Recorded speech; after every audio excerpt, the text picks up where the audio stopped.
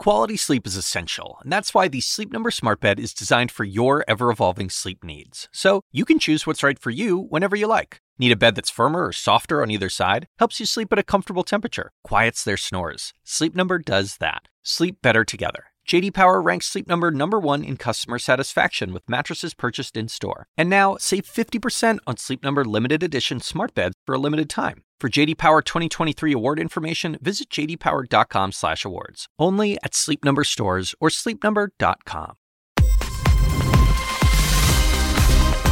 A warm welcome to First Move. I'm Rahel Solomon, and today for Julia Chatterley. Great to have you with us this Tuesday, and it is a terrific Tuesday, in fact, for World Cup football fans. Later today, England battles Wales, and the U.S. takes on Iran in a key winner-takes-all face-off. The very latest on today's crucial day of play just ahead. And from the white-knuckle World Cup to global markets trying to move up, U.S. stock futures pretty much flat at the moment after Monday's 1.5% pullback, and European shares a bit firmer after a strong Asian handover. All of this on hopes that the unprecedented lockdown protests across China will force some sort of Communist Party reevaluation of its zero-COVID policies. And later on this hour, Leland Miller, the CEO of China Beige Book, gives us his take on the China protests and also the outlook for economic reopenings there. But first, let's go to China's capital, Beijing, eerily quiet on Tuesday night with a heavy security presence keeping protesters off the streets. That's a stark difference from scenes on Sunday when crowds of protesters gather to challenge the government's zero-COVID policies. CNN's Ivan Watson joins us now from Hong Kong. So, Ivan, what happens now? Because I don't think anyone expects the protests to just go away, and the issues at the center of these protests, of course, these zero-COVID policies still remain intact. So what happens now? Yeah, that's what we're trying to watch and see. And it's all the more difficult because there is a very heavy blanket of censorship over China, so that it's hard to get information. And that's why the images that have emerged of these protests that erupted over the weekend are so striking. There are more images of kind of protests and crackdown. This is from the eastern city of Hangzhou on Monday night, where police were seen detaining people, and you had bystanders screaming and very emotional and saying, "You can't do this." And we have also heard and seen in Beijing and in Shanghai of a substantial police deployment since demonstrations were allowed to take place on Saturday and Sunday, and not seeing a repeat of those protests on Monday and now into Tuesday. Also hearing about detentions in Shanghai, of barriers being put up along roads to prevent people from being able to gather, and ominously hearing anecdotal accounts of police stopping pedestrians, searching their phones for images of the protests that took place in Shanghai on Saturday and Sunday. And the Chinese government has an enormous system of surveillance and state security, many levers that it can use to intimidate and stop expressions of dissent, which it has freely used in the past. There are signs, however, of kind of tacit acknowledgement that, hey, maybe things need to be loosened up a little bit. There were senior health officials who gave a briefing today. These do take place almost on a weekly basis. And take a listen to kind of the tone coming from a top health official when discussing the COVID restrictions that have triggered so much discontent. The problems reflected by the masses are not mainly aimed at the prevention and control of the epidemic itself, but focused on the simplification, excessive implementation, one-size-fits-all approach of the prevention and control measures, and disregard of people's demands. These officials are talking about, trying to lift lockdowns a little sooner. They've announced an action plan to vaccinate Chinese citizens over 80 who have relatively low vaccination levels. The question is, will this be enough as China continues to struggle with tens of thousands of new COVID cases a day and continues to be committed to trying to eradicate the virus completely from its territory? Rahel? Ivan, that is the big question. Will it be enough? We will soon see. Ivan Watson, good to have you in Hong Kong there. And Asian financial markets bounced back Tuesday on hopes that the recent unrest in China will die down as restrictive anti-COVID measures are relaxed slightly. Officials have announced plans to boost vaccination rates among the elderly. Well, that appeared to be enough to soothe some investors' concerns. CNN's Mark Stewart joins me now. Mark, good to have you. So look, what a difference 24 hours makes, because the last time you and I spoke, markets were solidly lower on the back of these protests. And now it looks like, at least in the U.S., things have flatlined and things look a bit more positive. Walk me through what's behind this. Hi, Rahel. Indeed, a dramatic bounce back. And in particular, let's look at Hong Kong, the benchmark Hang Seng Index. It, at one point yesterday, saw a drop of more than 4%. Look at where we are today. Big gains, up more than 900 points compared to yesterday. Also gains on the notable Shanghai Composite Index.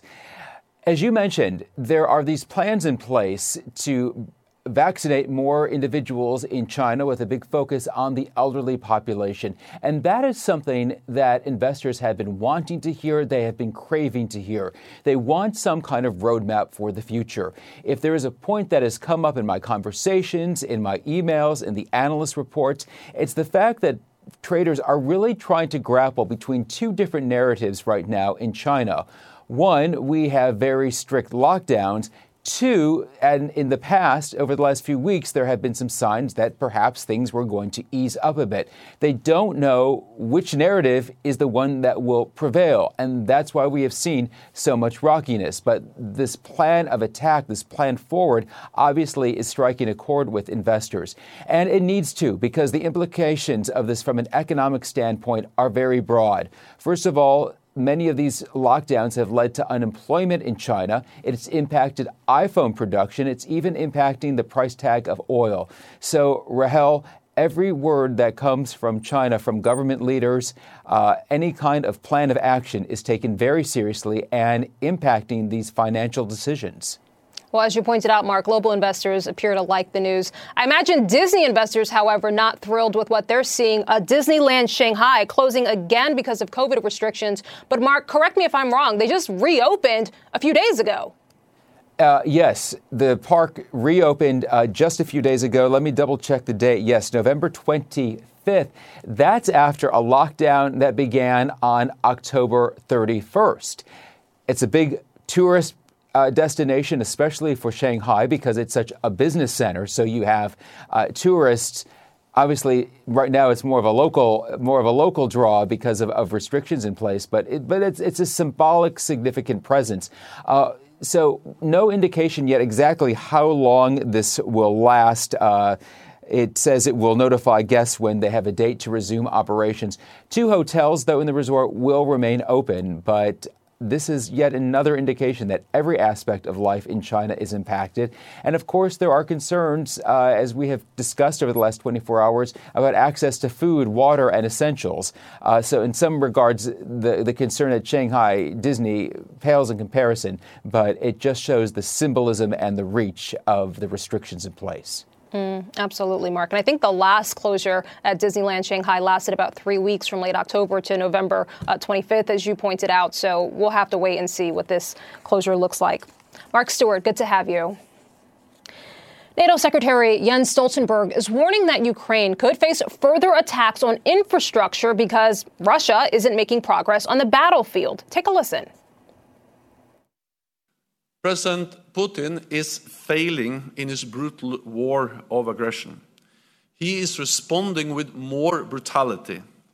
We see wave after wave of deliberate missile attacks on cities and civilian infrastructure, striking homes, hospitals, and power grids. This is terrible for Ukraine. And this statement coming just ahead of a NATO foreign ministers meeting in Bucharest, Romania. Joining me now is Fred Pleitgen in Moscow. Fred, what do we expect the Russian response to this to be? We expected to be angry. I mean, it was quite interesting because Jens Stoltenberg there, on the one hand, saying that he believes that the Russians are failing on the battlefield and therefore conducting those strikes. He also accused them of trying to weaponize winter, obviously against the civilian population in Ukraine. And the Russians, for their part, over the past couple of weeks, they've obviously been witnessing this. They, for their part, have been accusing NATO of fueling the conflict. The Russians are saying that, look, NATO keeps pouring weapons into Ukraine. That's prolonging the conflict. Obviously, the Ukrainians and the U.S. are saying, well, the Ukrainians are simply defending themselves, and these weapons are very necessary. Vladimir Putin last Friday, he seemed to take up that topic to a certain extent. He said that he believed Russia was not even at war with Ukraine, but as he put it, at war with those who are bankrolling and supplying the Ukrainians, obviously speaking about NATO. And that's something, Rahel, that we've been seeing on Russian state media from Russian officials really increasingly over the past couple of months, where they're trying to portray this as a wider conflict of Russia with the West, especially with an organization, of course, like NATO. And that also coinciding, by the way, with some of the losses that the Russians have had on the battlefields in the south in Kherson, but of course in the north as well. And as far as those strikes on critical infrastructure are concerned, Russian state TV really does showcase those. And Russian state TV really does say those are going to continue. And the Russian government, the spokesman for the Kremlin, has also said those strikes are going to continue until all of Russia's demands are met. So the Russians are quite open about the fact that they intend to continue to strike critical infrastructure in Ukraine until they either make more progress on the battlefield or until essentially the Ukrainians surrender to them, or at least, as they say, get to some sort of peace agreement on Russia's terms. So in every way, it seems as though the Secretary General is correct to say that there will be, or there could be, further strikes on critical infrastructure. It's certainly something that the Russians are saying they plan to do, and also something that the Ukrainians say they are fully expecting will happen as well. Of course, we know that Ukraine's power system really being degraded throughout the winter, as those power outages lasting longer and longer as Russia continues those very strong strikes against that critical infrastructure, Rahel. And it's just the beginning of winter. I mean, you're hearing some reports that Ukrainians should be prepared for this type of, these type of conditions through March, which is really something to wrap your head around. Fred Pleiken, good to have you. Thank you. And the families of Iran's World Cup team have been threatened with prison and even torture if players don't, quote, behave ahead of their match today with the U.S. That's according to a source involved with the security of the games. Let's get the latest on these allegations now with Nada Bashir. Nada, wonderful to have you. Look, I mean, we have seen the Iranian players be able to express themselves before, right? You think about that game or that match with Wales, I believe it was, when they didn't sing the national anthem. But as we have seen with this threat, it clearly comes at a cost. It is clearly very dangerous to express themselves. Absolutely, Rahal. And we have seen a shift over the last week or so. In that opening match against England, the players of Iran's national football team chose not to sing the national anthem in an apparent show of solidarity with the protest movement in Iran. But that second match is where we saw players singing the national anthem and, in fact, facing boos and jeers from members of the crowd and supporters in the stands, of course, in relation to their decision to sing the national anthem. But, of course, now we are learning from a source working closely on the security of the games that the Iranian national football team is facing pressure from the regime, and not just the players themselves, but their loved ones and family members back home in Iran. Now, according to this source, family members in Iran have been threatened by the regime with imprisonment, with violence, even with torture, if any of the players are seen to be participating in any form of protest against the regime, and any sign of solidarity with the protest movement at home, and of course, importantly, not singing the national anthem ahead of today's match against the United States. Of course, a crucial match for Iran nonetheless. But this has raised concern over the situation, not only at home, but for the players themselves. According to this source, the players were held with a meeting with members of the Iranian Revolutionary Guard Corps, as well as their head coach, who reportedly had a meeting with representatives, essentially warning them to behave, not to act inappropriately ahead of this match. And there have been reports of an increased presence of security officials monitoring the actions and activities of the players as they take part in the World Cup in Qatar. So clearly, a lot of concern there around their safety. And this isn't the first time we've seen Iranian athletes and sports people coming under the pressure of the regime. But now it is clear that the national football team is no exception to that pressure. Rahel? It's a great way to put it. Nada Bashir, and that match kicks off at 2 p.m. Eastern. A lot of people will be watching. Thanks for joining us. And straight ahead, bracing for hurricane-strength recessions or just a cold wind. The CEO of Bank of America looks at what's to come And Elon Musk cooking up a new battle, this time taking aim at the Apple boss. And as we'll explain, it's all about advertising. Stay with us.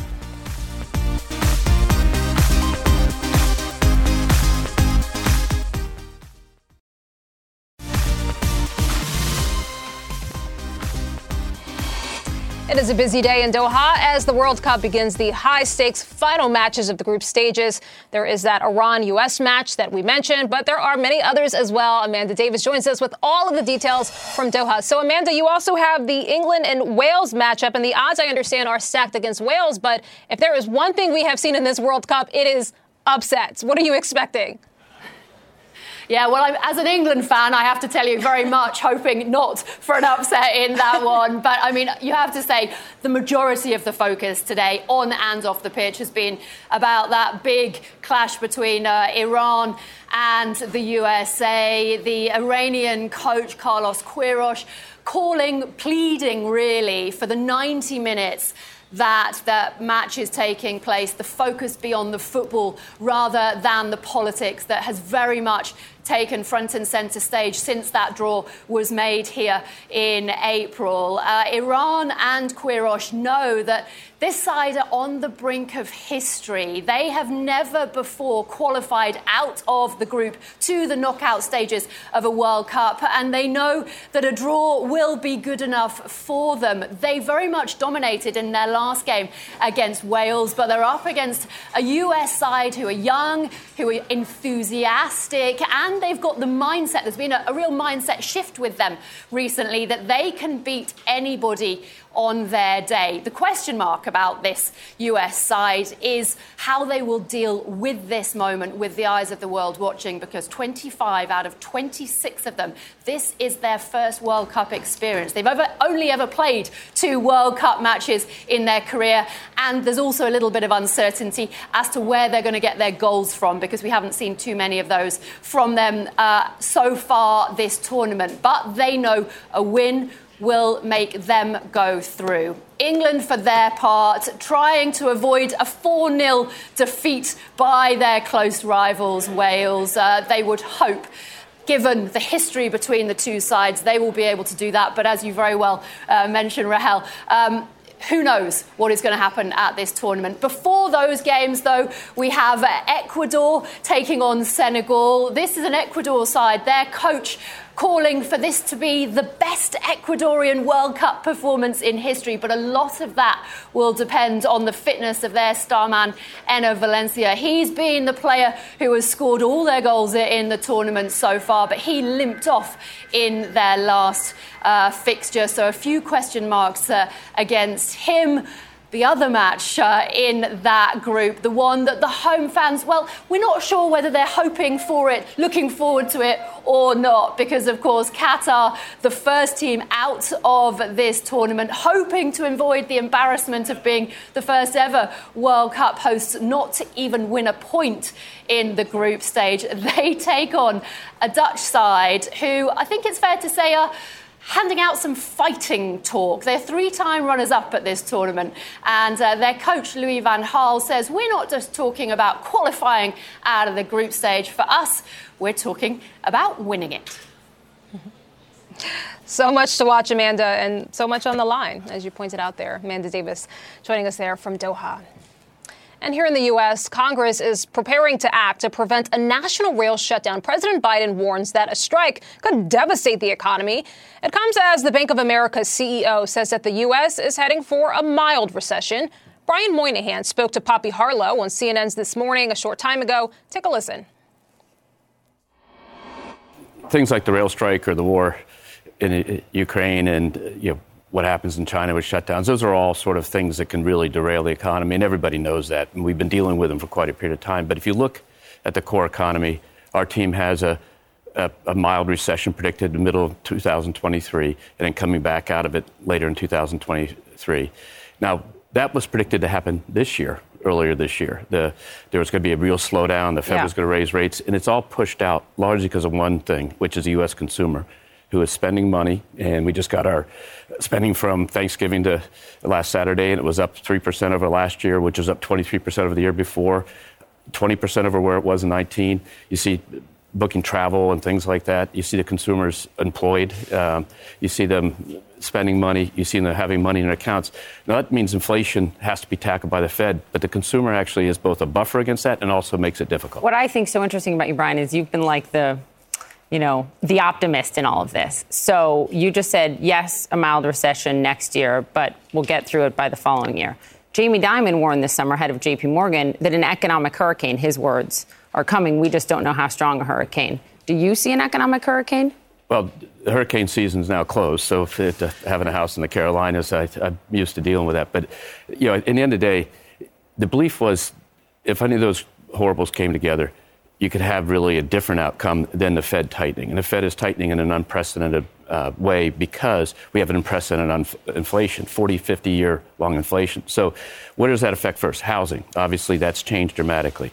But rent increases are only coming through now. So in the end of the day, the consumer is held in well. And at the end of the day, the consumer stays reasonably strong because they're employed. So I'm hearing no economic hurricane from Brian Moynihan. Am I right? A mild recession. And recession fear is also on the minds of industry leaders in the global tourism sector. They are meeting in Riyadh, Saudi Arabia, for the summit of the WTTC. Organizers say that this year's event will break records with more international business leaders and foreign delegations present than ever before.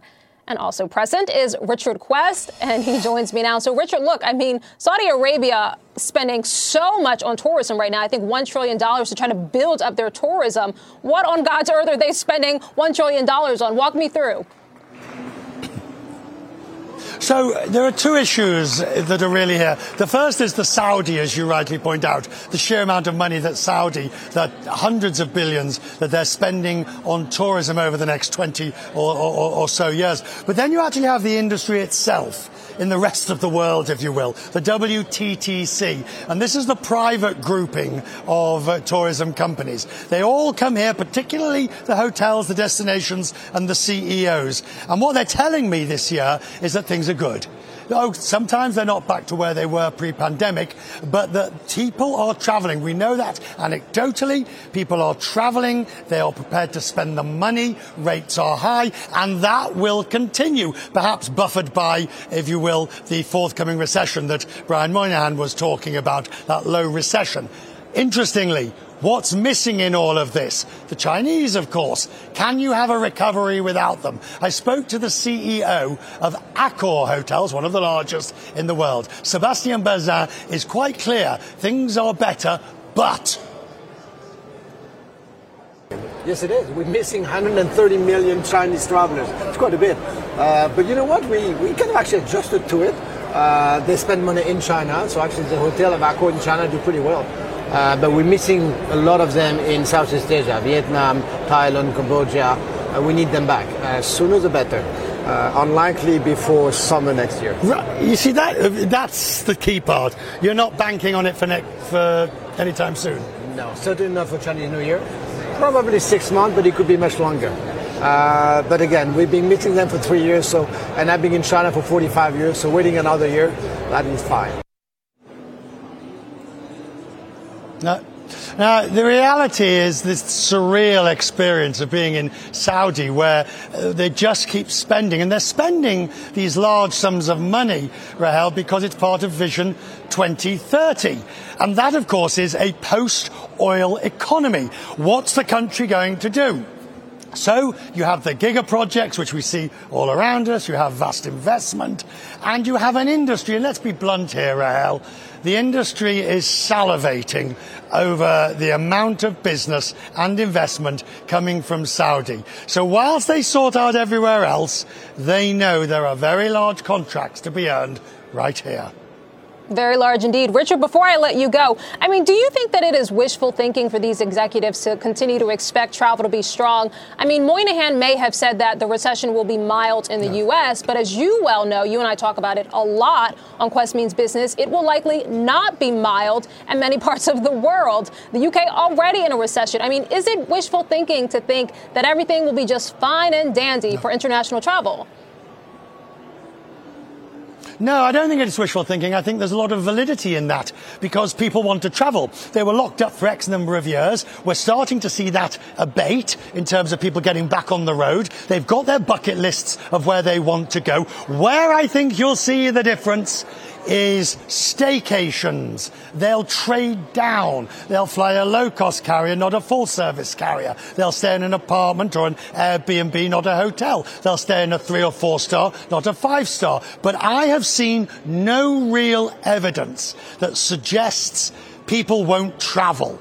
You might have a dent, you might have a blip, you might have all things, but there is nothing that suggests the likes the people who will not actually still say travel's a priority. And even business travel is coming back, Rahel. And what's more, if you see your competitor on the road, you go on the road as well.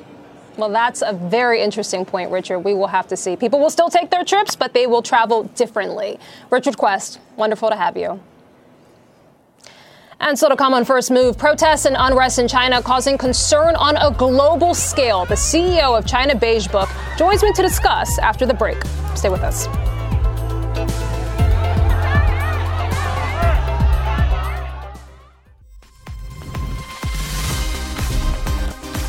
Welcome back to First Move. The opening bell has sounded on Wall Street. The bulls hoping for a Tuesday turnaround after a rough start to the week, but still some nervousness out there as we head into a really busy period for economic data and Fed speak. As we can see, the markets are a bit mixed. The Dow and the S&P are both fractionally lower. The Nasdaq is up about 0.1%.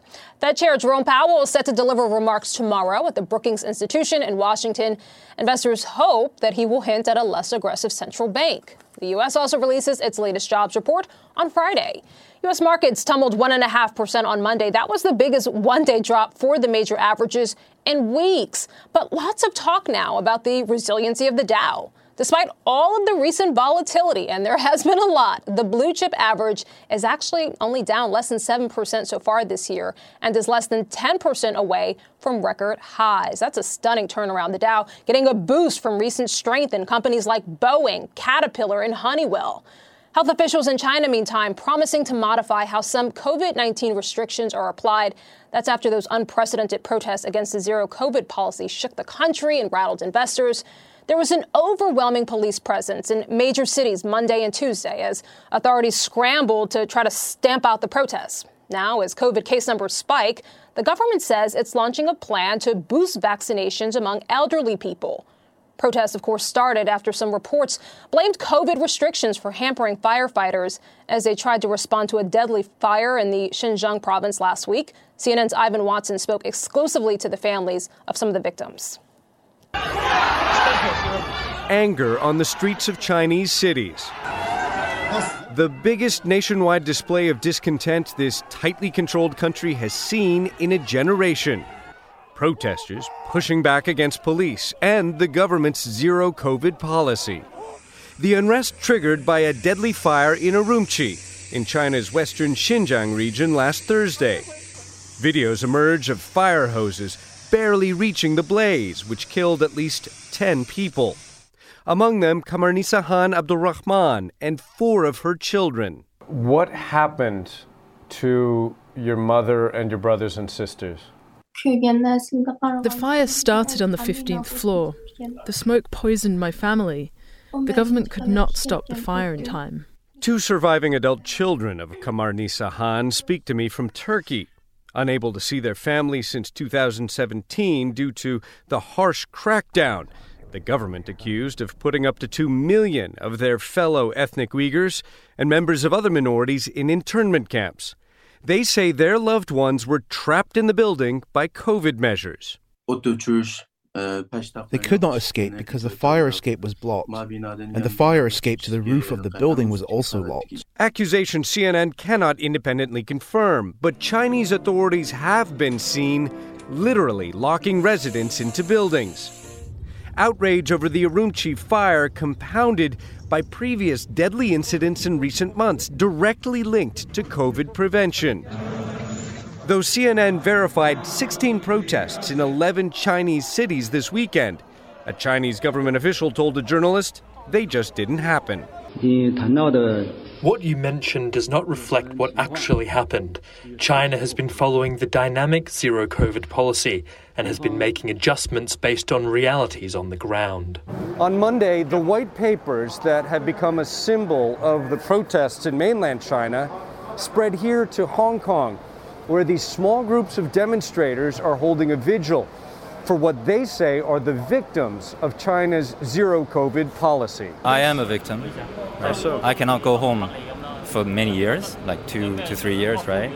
My parents were locked down for 3 months, and even relatives of my good friends, they suicide because of the lockdowns. With China reporting record-breaking new daily cases of COVID, there appears to be no end to the lockdowns in sight.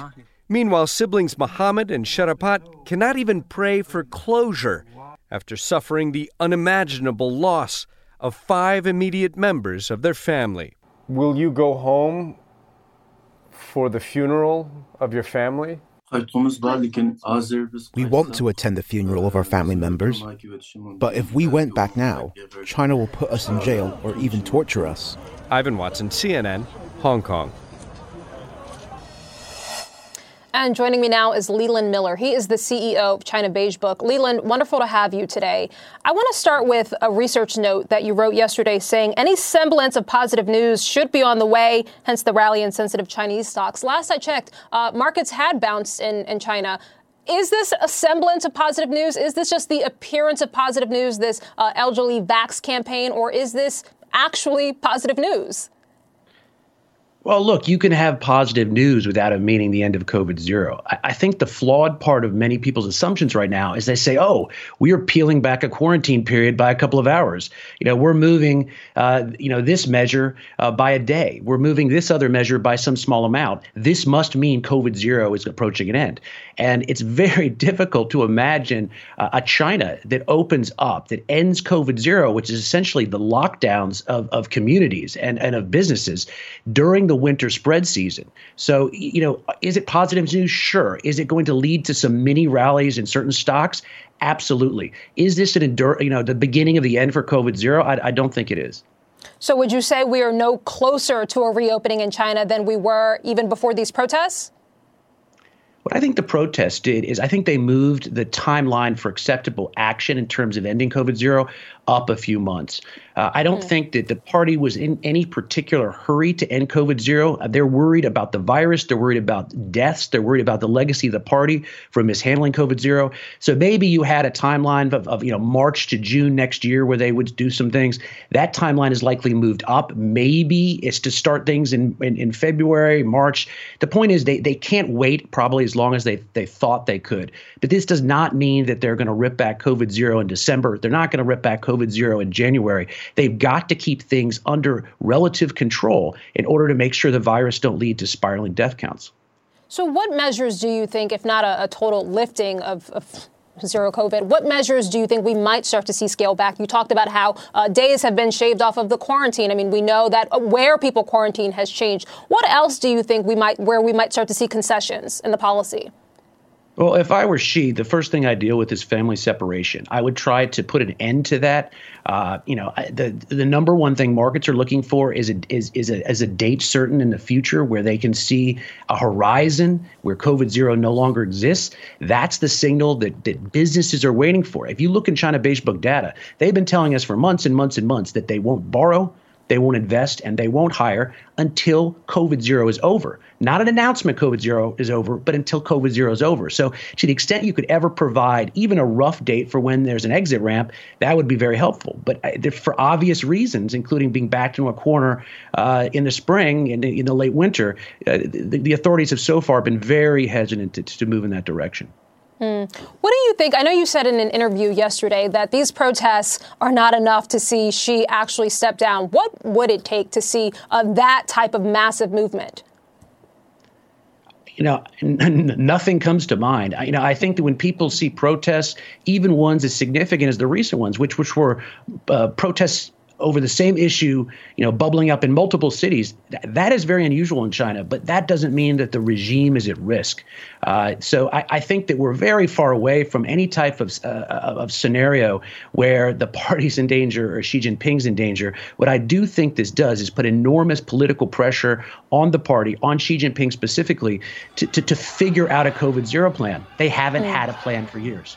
I see. So to figure out a sustainable COVID plan, do you also think we start to see Beijing separate themselves from some of the local municipalities that have actually been tasked with performing and executing zero COVID? That would be a very problematic task because, obviously the old platitude was that the center announces what the policies are and then the localities do what they want. And to some degree, that's been the case. But the problem has been that Xi Jinping has been so personally associated with the COVID-0 policy that nobody in the provinces and the towns, nobody wants to have any daylight between them and a very aggressive form of COVID-0 policy. So I think what they're doing in terms of just slowly changing the narrative in the official central publications that COVID-0 can be lived with, that it's not as scary as you think, I think that's moving in the direction where Xi is saying, look, it's okay to have a little bit of daylight between this draconian COVID-0 and what we want to implement on the ground. But it's going to take time. One thing I thought was really interesting, got my attention. You say a sharp change in course under pressure would be a signal of weakness to everyone, protesters, the masses, party elites, and the world. I think that's exactly right. Every couple of nights I get some sort of text saying that something on Chinese social media suggests that COVID-0 is going to end, 10 minutes from now. It's very unlikely that Xi does this kind of course correction. Forget politics, domestic politics, forget health. If you're just talking about Xi Jinping, for him to have doubled down at the Congress and then to immediately reverse himself after a few protests, that would be a signal of weakness. So you have to factor that in your analysis too. Just a lot more things going on than Xi slowly bending to a desire to open up. It's been very interesting to watch. Global investors, however, seem to like it. They'll take the good news where they can get it. Leland Miller, good to have you. It's the CEO of China Beige Book. And stay with First Move. We will have more right after this.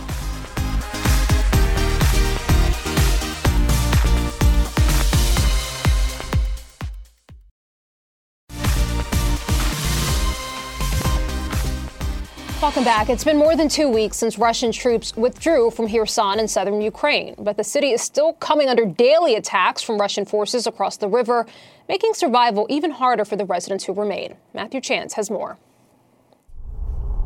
The devastation Russia's retreating forces left behind. A village in southern Ukraine torn to shreds and until now abandoned to this war.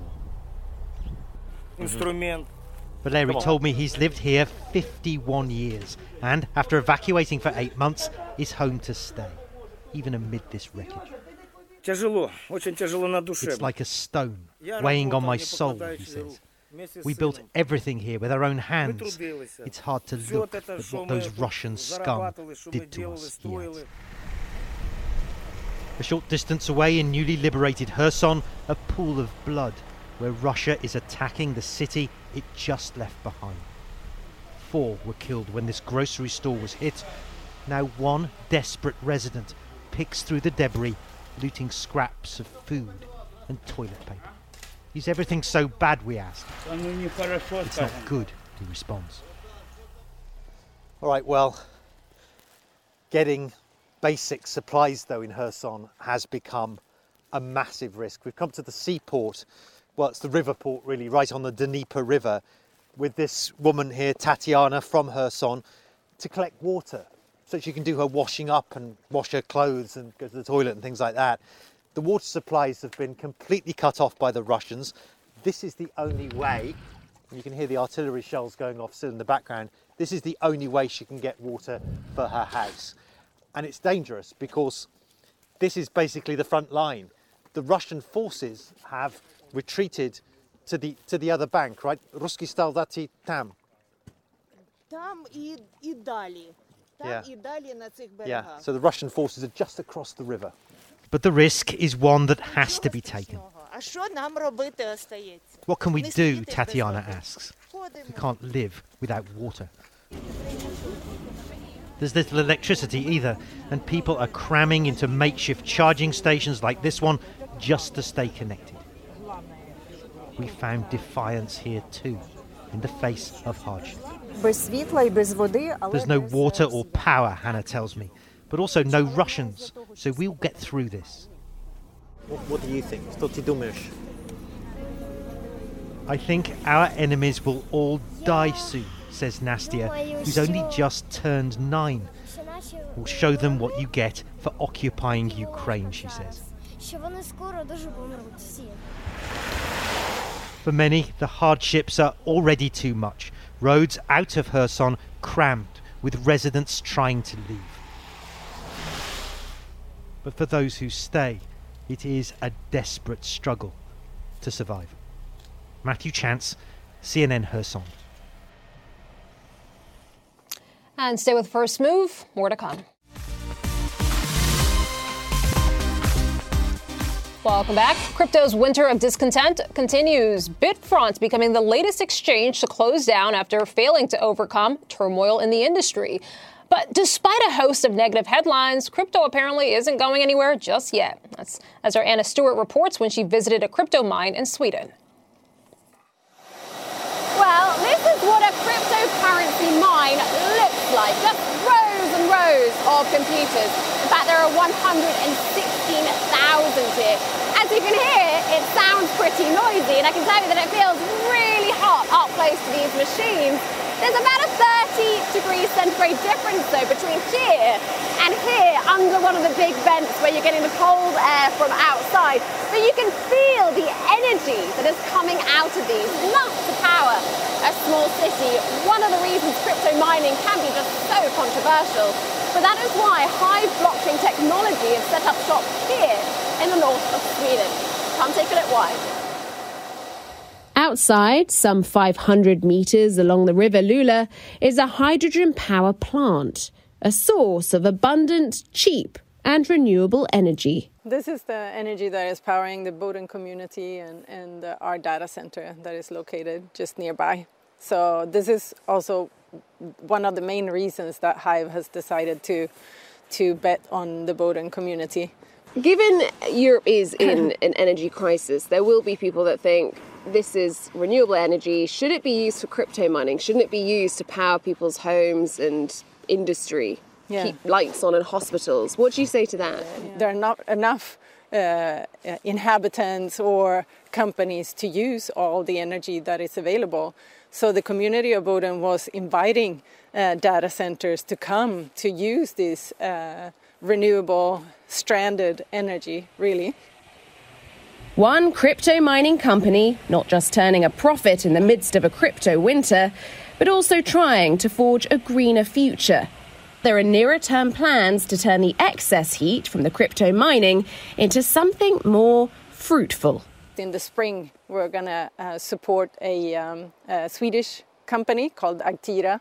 So they're building a huge, big greenhouse just at the back of our data center. So we will have tomatoes and cucumbers grown all year round in the very north of Sweden. Wow, that's incredible. It's really incredible. If you look, Bitcoin-grown food. It's like crypto cucumbers. A crypto cucumber. Yeah. Capture it and use it. Absolutely. No wasted energy. No wasted energy. This is Anna Stewart, CNN, Boden, Northern Sweden. And Elon Musk is picking a high-profile fight with one of the most popular tech firms on the planet, Apple. The Tesla CEO and head of Twitter tweeting yesterday, quote, Apple has mostly stopped advertising on Twitter. Do they hate free speech in America? Musk going on to say, quote, Apple has also threatened to withhold Twitter from its app store, but won't tell us why. And the tweet storm does not end there. Let's bring in Donny O'Sullivan. He is at the Knight Foundation conference in Florida, where a former Twitter employee is expected to speak later today. Donny, good to have you. Has Apple weighed in on this at all? They're not usually one to weigh in on Twitter about their business dealings, but has Apple said anything?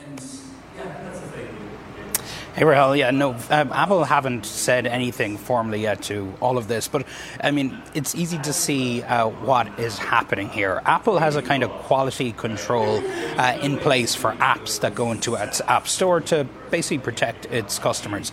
They make sure the apps don't have viruses in them or spyware. But also we saw over COVID, they brought in rules about not having apps that spread a lot of COVID misinformation. Also last year, Parler, which is a right-wing social media app here in the US, was briefly removed from the App Store for a few months until the company got its hate speech policies in place. Obviously, we know Musk is tearing up the rule book at Twitter, and I think that is where maybe some of the concerns at the App Store and Apple are coming from. Speaking of tearing up the rule book, there was a COVID misinformation policy at Twitter the past few years. That overnight we learned has been removed. They are no longer there's no longer a ban on misinformation about COVID or the vaccine. As you mentioned, Rahel, we'll be hearing a little later this evening from Yoel Rosh, who will be speaking on the stage behind me. He was responsible for implementing a lot of these rules at the platform. He just quit the company about 2 weeks ago, seemingly no longer able to work under Elon Musk. I'm sure that will be a very interesting speech to listen to. Tony, I want to circle back to that COVID misinformation report that you just mentioned. As I understand it, it wasn't advertised. It wasn't even broadcasted or displayed that they were changing the policy. As I understand it, folks just noticed it on the Twitter page. I mean, walk me through how this was even explained or how we even came to learn about this. Yeah, it was some eagle-eyed tweeter. People on Twitter last night pointed out there was a page on Twitter's website that outlines this policy, and I think we have a picture we can show you there. There was basically a little addendum added to it saying we're no longer implementing this policy. Under that policy, by the way, 11,000 accounts were suspended or banned from the platform. It's very, very possible that a lot of those accounts will be coming back. We've heard Musk pledge that as soon as this week, a lot of those banned accounts will be back on Twitter. Much more to watch. Tony O'Sullivan, good to have you. And that is it for the show. I'm Rahel Solomon. Thanks for watching. Connect the World with Becky Anderson is coming up next.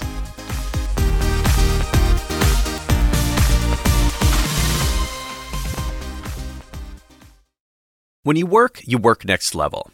And when you play next level. And when it's time to sleep, Sleep Number smart beds are designed to embrace your uniqueness, providing you with high-quality sleep every night. Sleep next level.